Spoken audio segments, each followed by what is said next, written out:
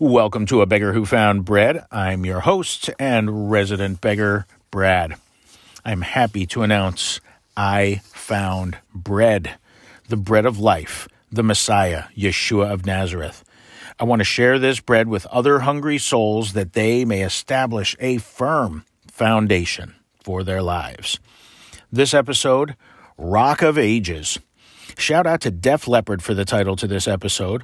Longtime rockers Def Leppard from Sheffield, England. Now, they've been around since 1976, and they've had the same lineup since 1992.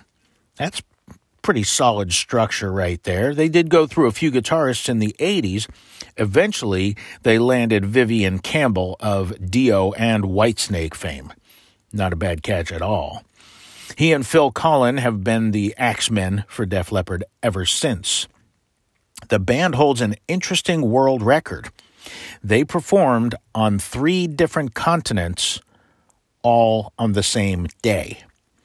They jammed 3 45-minute shows, one in Tangiers, Morocco, one in London, England, and one in Vancouver, British Columbia in Canada. That had to feel like a pretty long day, I'm just saying. Now, the song Rock of Ages is off their Pyromania album, and it had that interesting opening to it, right? Gunter Klippen Glauten Globen. Many fans assumed, because it was said with sort of a German accent, so most fans assumed that it was counting off 1, 2, 3, 4, thinking, again, that was how you say 1, 2, 3, 4 in German. And it's not.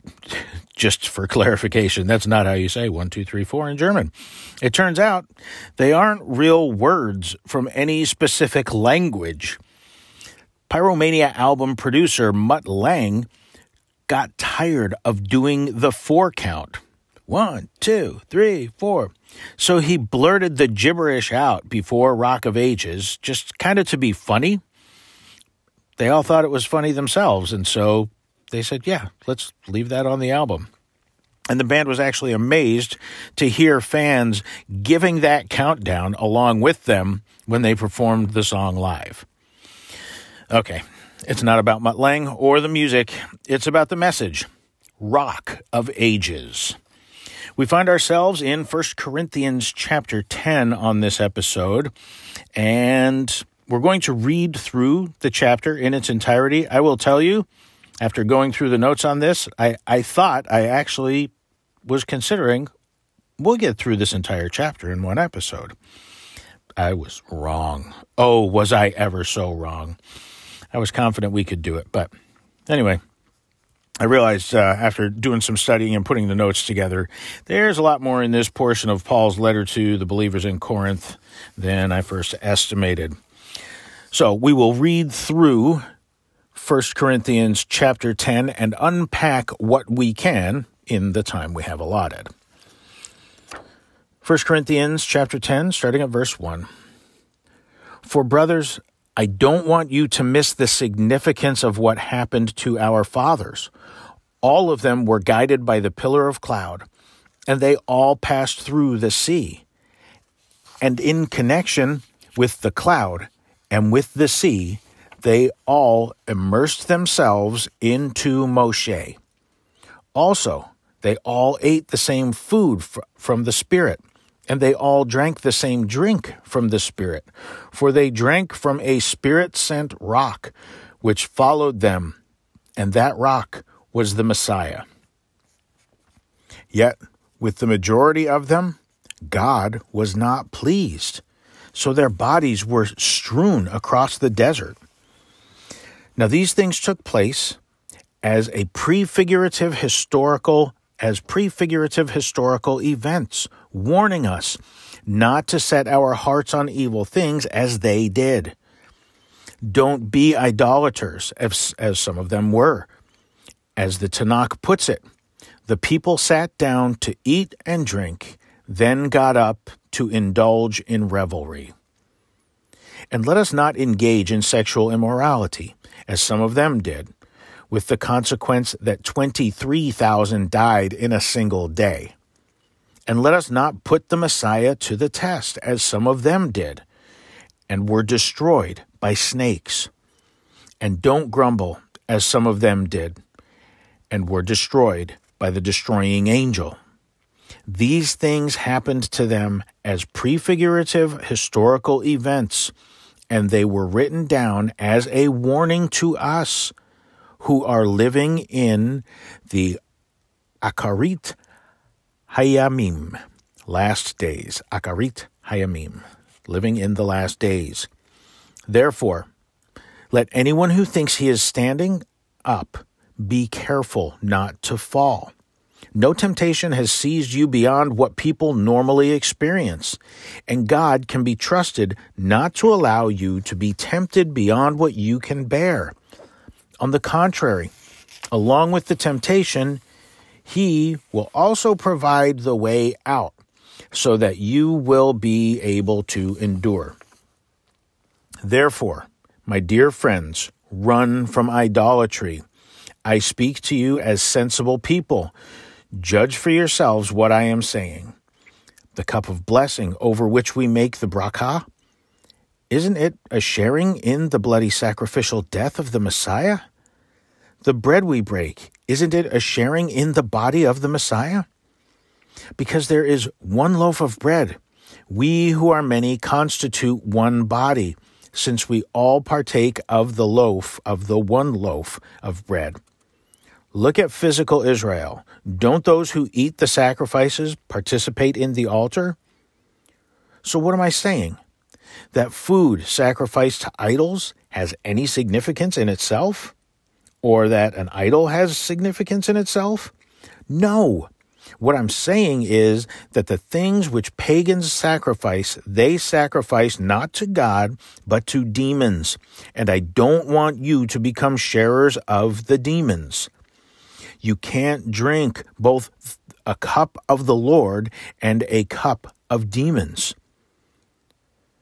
You can't partake in both a meal of the Lord and a meal of demons. Or are we trying to make the Lord jealous? We aren't stronger than He is, are we? Everything is permitted, you say. Maybe, but not everything is helpful. Everything is permitted? Maybe, but not everything is edifying. No one should be looking out for his own interests, but for those of his fellows. Eat whatever is sold in the meat market without raising questions of conscience. For the earth and everything in it belong to the Lord. If some unbeliever invites you to a meal and you want to go, eat whatever is put in front of you without raising a question of conscience. But if someone says to you, "This meat was offered as a sacrifice," then don't eat it, out of consideration for the person who pointed it out, and also for conscience's sake. However, I don't mean your conscience, but that of the other person. You say, "Why should my freedom be determined by someone else's conscience? If I participate with thankfulness, why am I criticized over something for which I myself bless God?" Well, whatever you do, whether it's eating or drinking or anything else, do it all so as to bring glory to God. Do not be an obstacle to anyone, not to Jews, not to Gentiles, and not to God's messianic community. Just as I try to please everyone in everything I do, not looking out for my own interests, but for those of the many, so that they may be saved. Okay, long passage there, 33 verses. That's the full chapter, and as I said, we're going to get through not quite half of it on this episode. So the Apostle Paul, or Shaul if you prefer, begins this portion of the letter with a reminder to the believers in Corinth, which again, these are God-fearing Gentiles mostly, but there's also a smattering of Jewish believers in Yeshua among them as well. So he reminds them of the significance of what happened when their fathers left Egypt. there was a mixed multitude of Hebrew people and those of the nations, Gentiles, who were redeemed. They came out of Egypt. They were redeemed, rescued, saved from Egypt. Let's look again. For brothers, I don't want you to miss the significance of what happened to our fathers. All of them were guided by the pillar of cloud, and they all passed through the sea. And in connection with the cloud and with the sea, they all immersed themselves into Moshe, that's Moses. Also, they all ate the same food from the Spirit, and they all drank the same drink from the Spirit. For they drank from a Spirit-sent rock, which followed them, and that rock was the Messiah. Yet with the majority of them, God was not pleased, so their bodies were strewn across the desert. Paul is really challenging these believers with strong language. Those who came out of Egypt at the time of the Exodus were saved. They were saved from Egypt. So here they come out. They are saved. Then they are immersed. They're baptized. Yet, with the majority of them, Hashem was not pleased, and they did not enter the promised land, their bodies strewn about the desert. And to say a majority, that really feels like it's quite an understatement. If we recall, everyone over the age of 20 years old who came out of Egypt died in the wilderness, did not enter the promised land, except Joshua and Caleb. Joshua, whose name in Hebrew is Yehoshua, which in Aramaic, which was the language of the first century, is Yeshua. That would be the Aramaic pronunciation of Joshua. Yeshua. Coincidence? I think not. But Paul is calling these followers of Yeshua out. They seem to have gotten prideful, overconfident, as we read earlier on in this letter. And Paul lets them know they are no better than their fathers, those who came out of Egypt. And the risk of rejection exists. They found themselves feeling over-secure. The fathers who came out of Egypt, they did. And that's exactly what's going on with these folks in Corinth. They're feeling safe and secure in everything. So Psalms 78 and 106 each reinforce the fact that the fathers who were saved from Egypt had distinct advantages. Having witnessed the strong hand of the Most High, El Elyon, and yet, with these advantages that they had, witnessing these things, seeing all the miracles and mighty works of his hands, yet they wavered in their faith. They put Hashem to the test. They grumbled in spite of all that they had experienced, and they found themselves outside the land of promise. They did not obtain it. Paul is telling this congregation that this is an object lesson for those who have come after them. And even for us in present day, we should heed this lesson. The Eternal One is Adonai, and he changes not. He's not a respecter of persons. If those who had the advantage back then and became overconfident in their security, certainly we will be in the land of promise. You need to think again, playa. The vast majority of them, save Joshua and Caleb, didn't enter, and those that were younger than 20 when they came out of Egypt. And in that number of those who died in the wilderness, who did not enter the land, that includes Moshe, the prophet, and Aaron, the high priest. They did not enter. Now, does this mean that all those people who have won't have a portion in the coming kingdom? Now, we discussed that actually in a previous episode, and I can't recall the title of that one at this moment. It was focused in the book of Hebrews. We discussed that, and my understanding is that, no, that is not the case, like as a painting them all with one brush. My understanding is that there are at least some from that time that will gain a portion in the coming kingdom, if not all, but again, my understanding is that at the least some. I mean, at minimum, Moses and Aaron, but I believe others as well. And so he's calling their attention to this, what happened in the Sinai desert.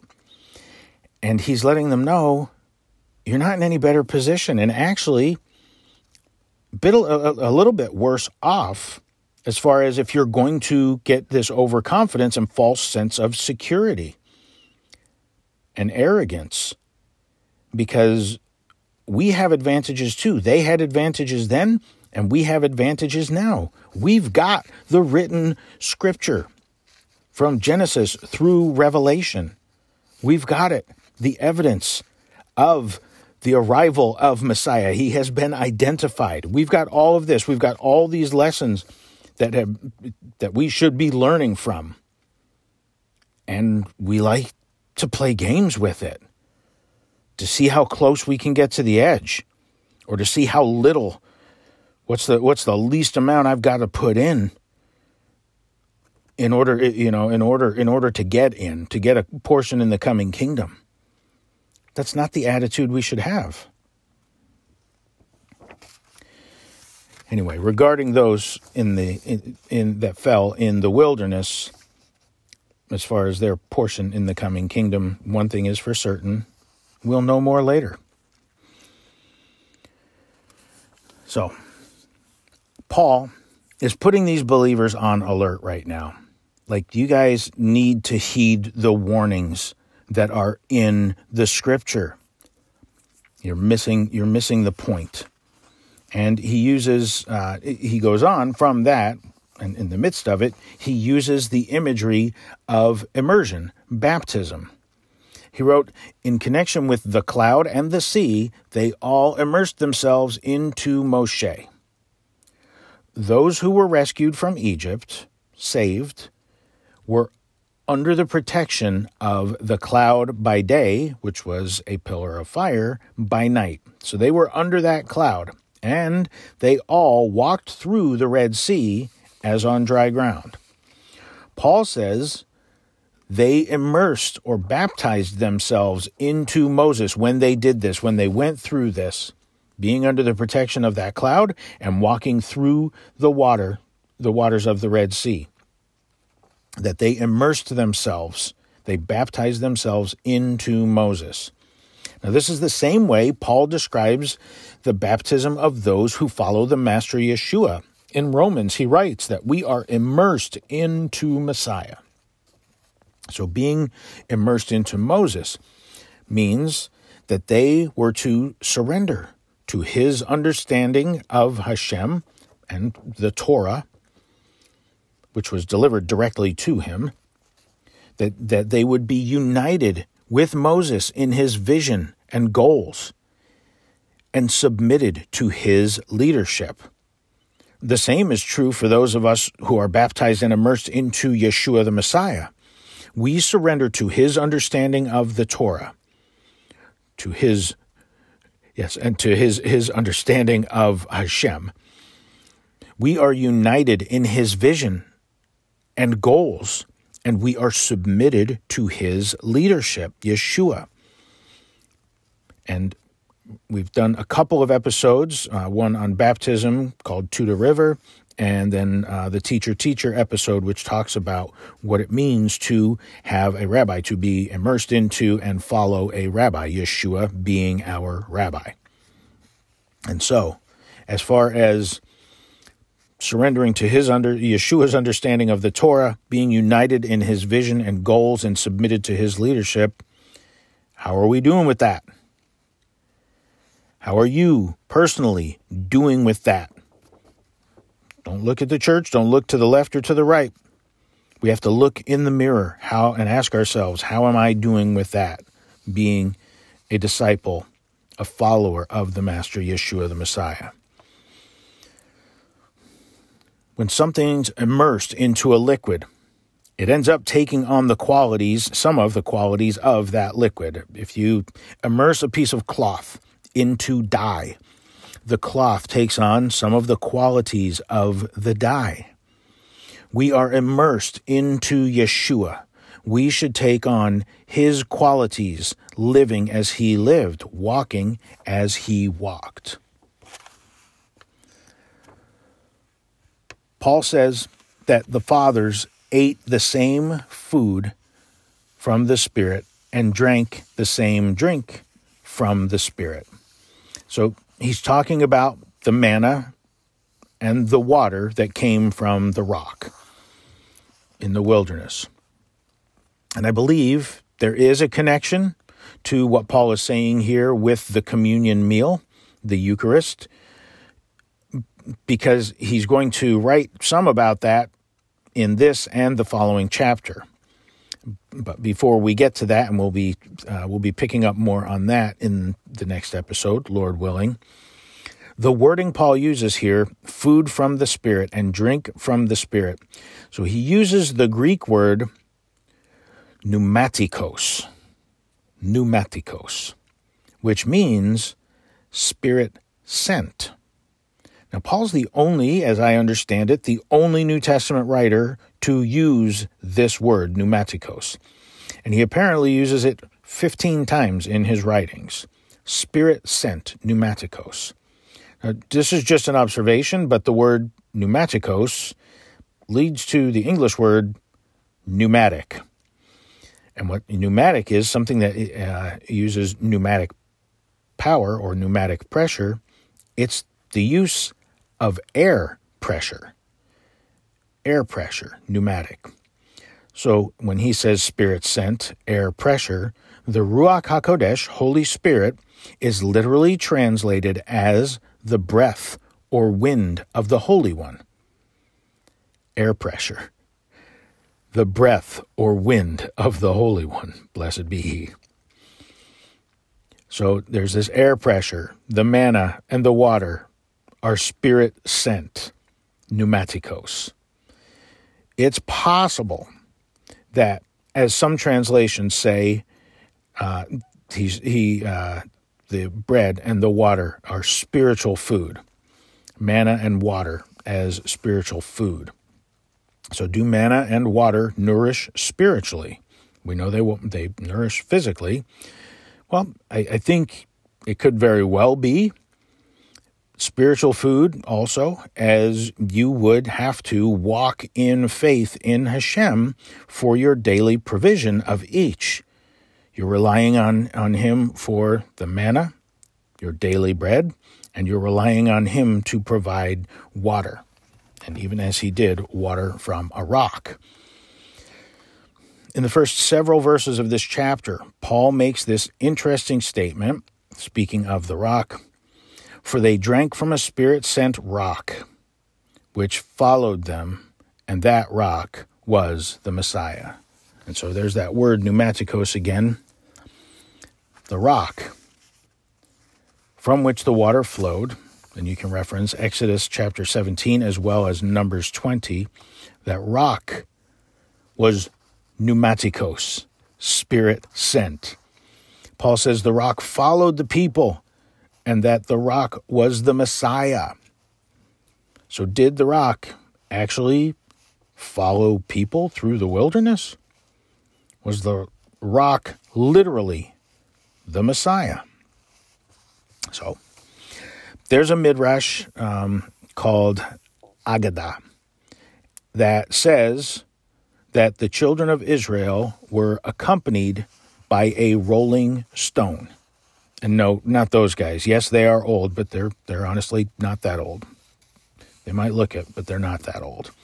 But so there was this rolling stone that went alongside them as they traveled and journeyed through the wilderness. So that stone followed along the journey to provide water. And I think Paul would have been familiar with that specific midrash, and he was probably riffing off of it. As for the rock being Messiah, there are many passages of Scripture that refer to Hashem as a rock or as the rock. And so I believe Paul is using metaphoric language here, referring to the rock in the two places where water was produced out of rocks. And again, that's in Meribah, and then just close to Mount Sinai, I believe is where Numbers chapter 20 talks about. So I think he's using metaphoric language here. Yeshua is the bread of life, the true bread from heaven, manna. And those who drink the water Yeshua provides will never again thirst. So was Yeshua literally an inanimate rock or boulder rolling and following the people through the wilderness prior to his incarnation on earth?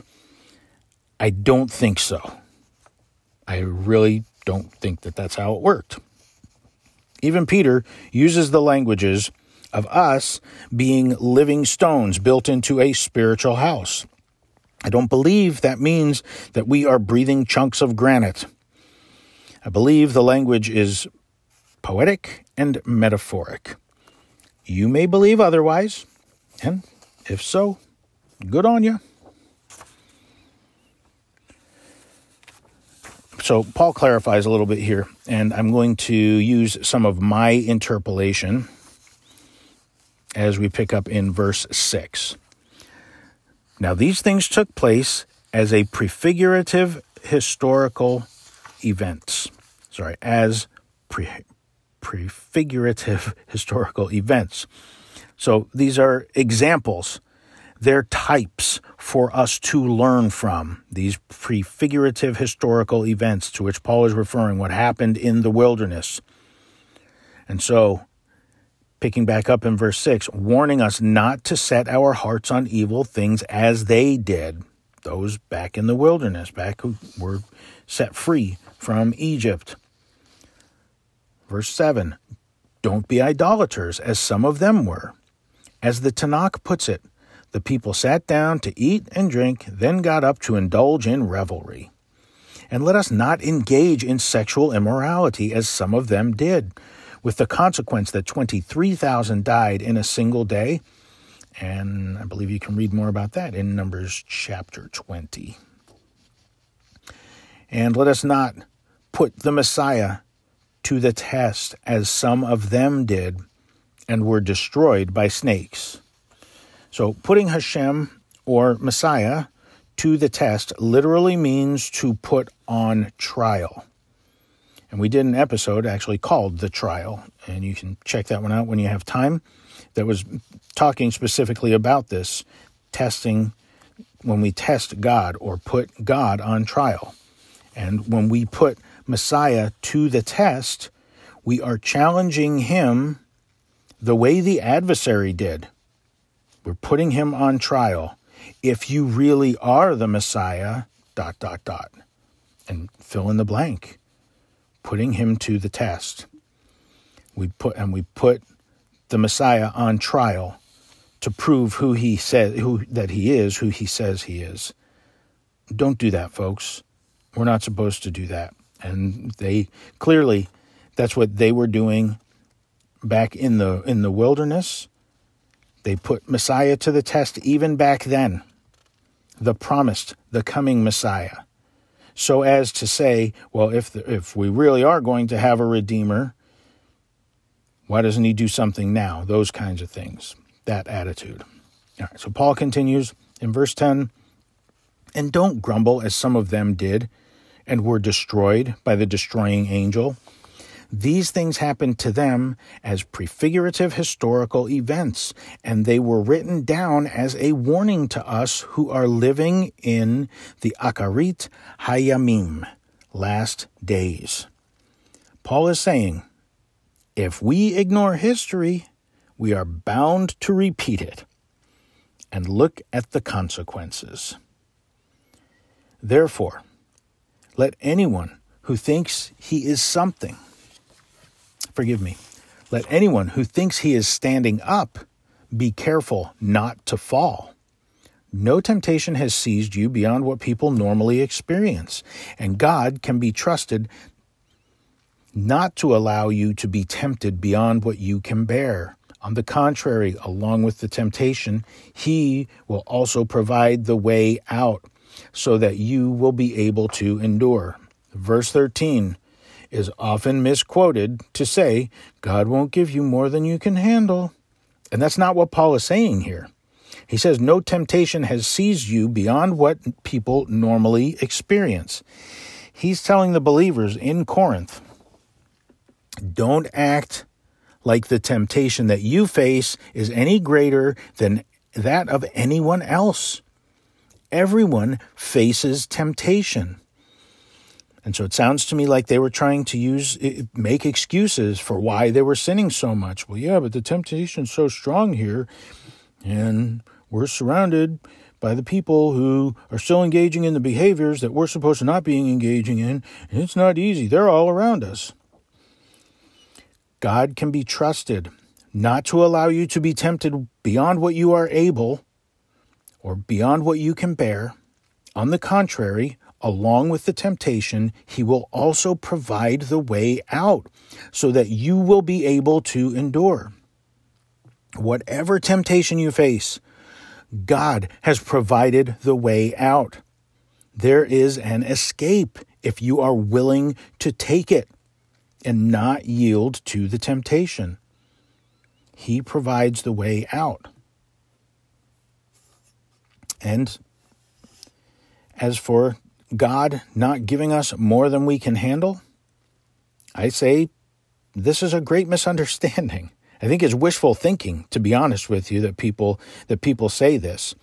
Because I believe that we will absolutely experience situations, trials, tribulations, which are greater than we can handle on our own. And this will happen in our lives so that we will reach out to the Holy One in faith. Blessed be He. If I face only things that I can handle, why would I need God? Or my brothers or sisters? No, it's not more than I can handle. I can handle all of this, all on my own. Why would I need God in my life? Or again, my brothers and sisters in the faith to call on, to ask for prayer, to reach out to, for counsel, for advice, for support and encouragement. We do have things in our lives that are beyond what we can handle in and of ourselves. And that's why He is there. He's there ready for us to reach out to Him.